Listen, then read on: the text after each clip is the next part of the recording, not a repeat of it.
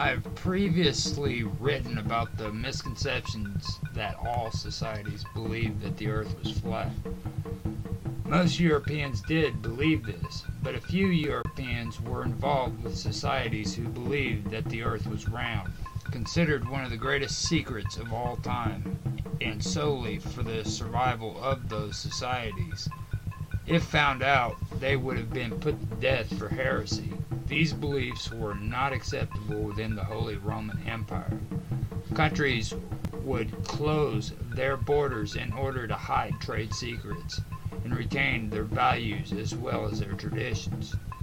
Japan was a good example of this. They did not allow foreigners into their country until the United States forced them to open their borders. Alchemists, astronomers, and philosophers hid their secrets of chemical compounds and experimentation. These ideas were thought of as devil worship and witchcraft to many. Elites, nobles, and even royalty, though, would send their children to learn these things. One of the first inventions that was ever created was the accolade, and it was invented by Hypatia, a woman who was eventually killed by Christians, who drug her into the streets of Alexandria. She was then dismembered and her body burned in the middle of the street. She was accused of being a witch, and the temple of Luxor was desecrated. For the sake of science, Alexandria condoned dissection of their dead, and to Christians this was appalling. Old pagan relics were taken out of Egyptian temples and destroyed, only to be replaced with Christian symbols instead.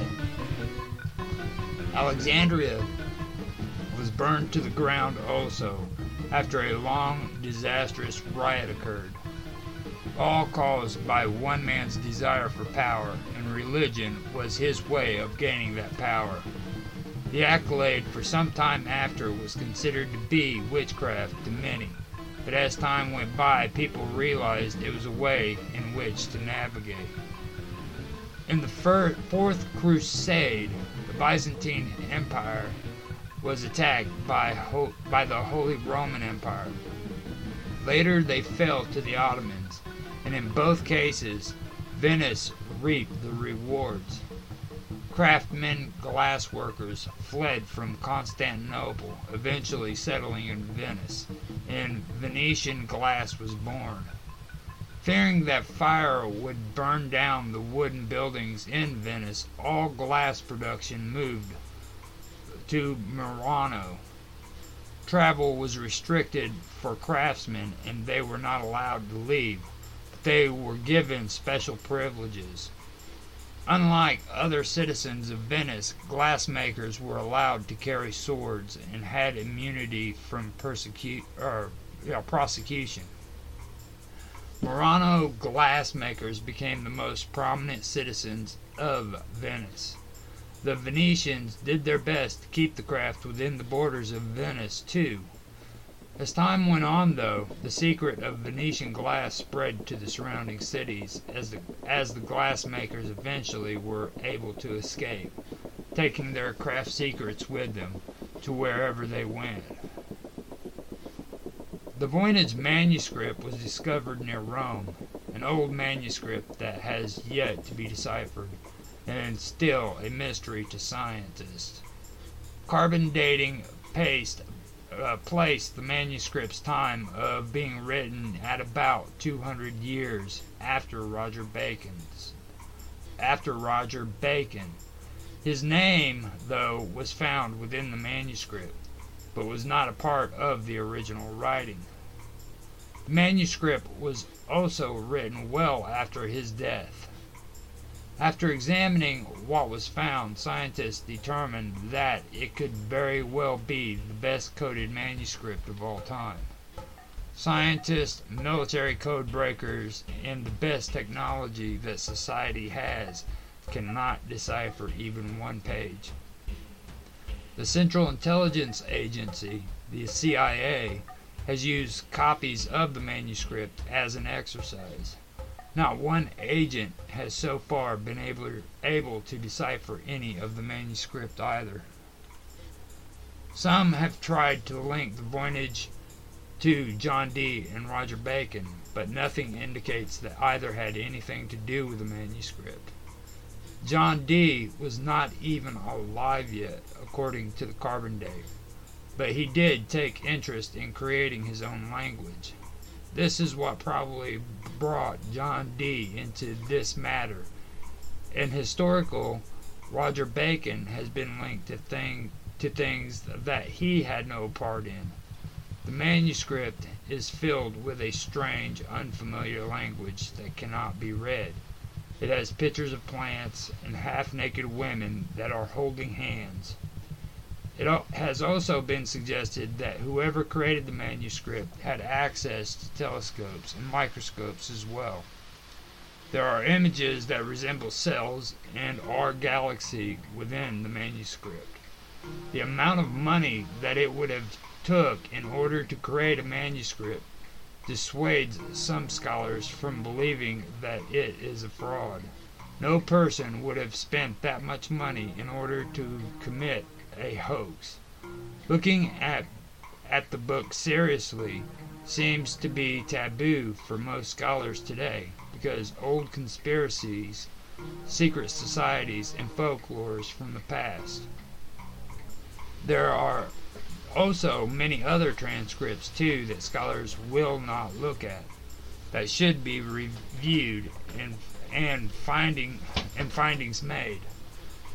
Even for a scientific point of view, historically, the possibilities should be considered. Robert Hooke himself was despised for the use of ciphers and even accused of stealing from fellow scientists. This too was when Hooke held the position of curator of experiments for the Royal Society when it first formed.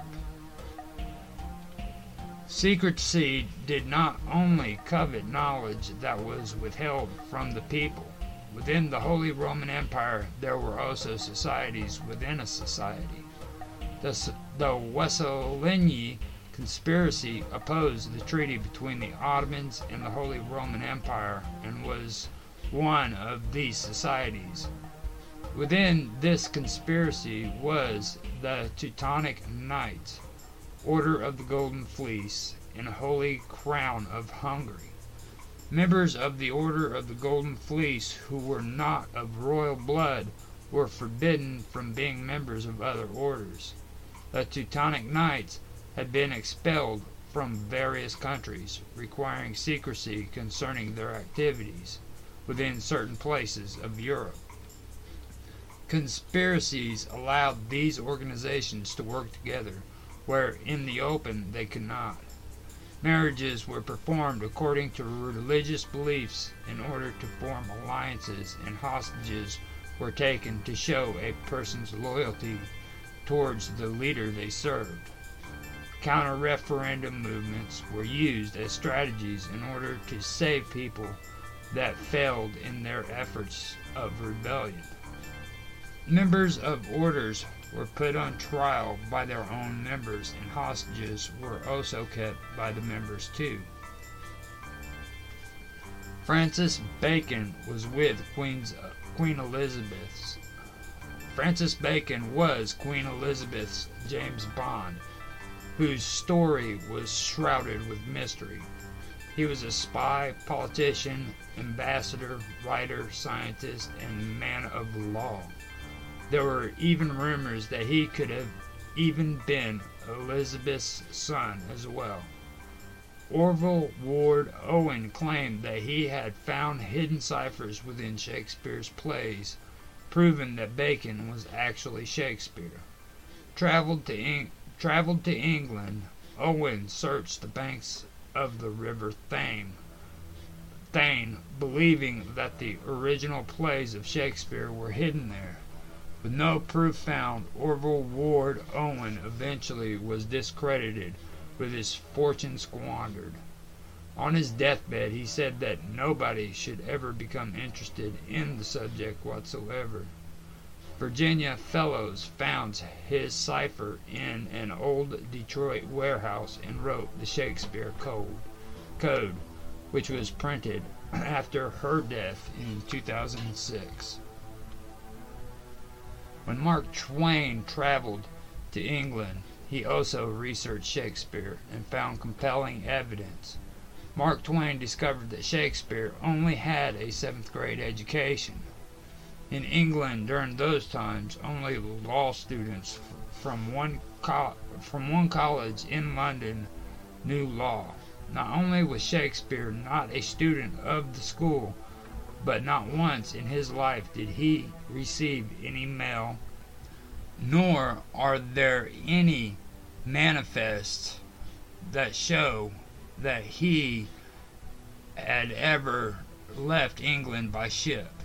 When he died, no plays were left to family members or mentioned in his will. His family died with mysterious and insane stories about homosexuality involved.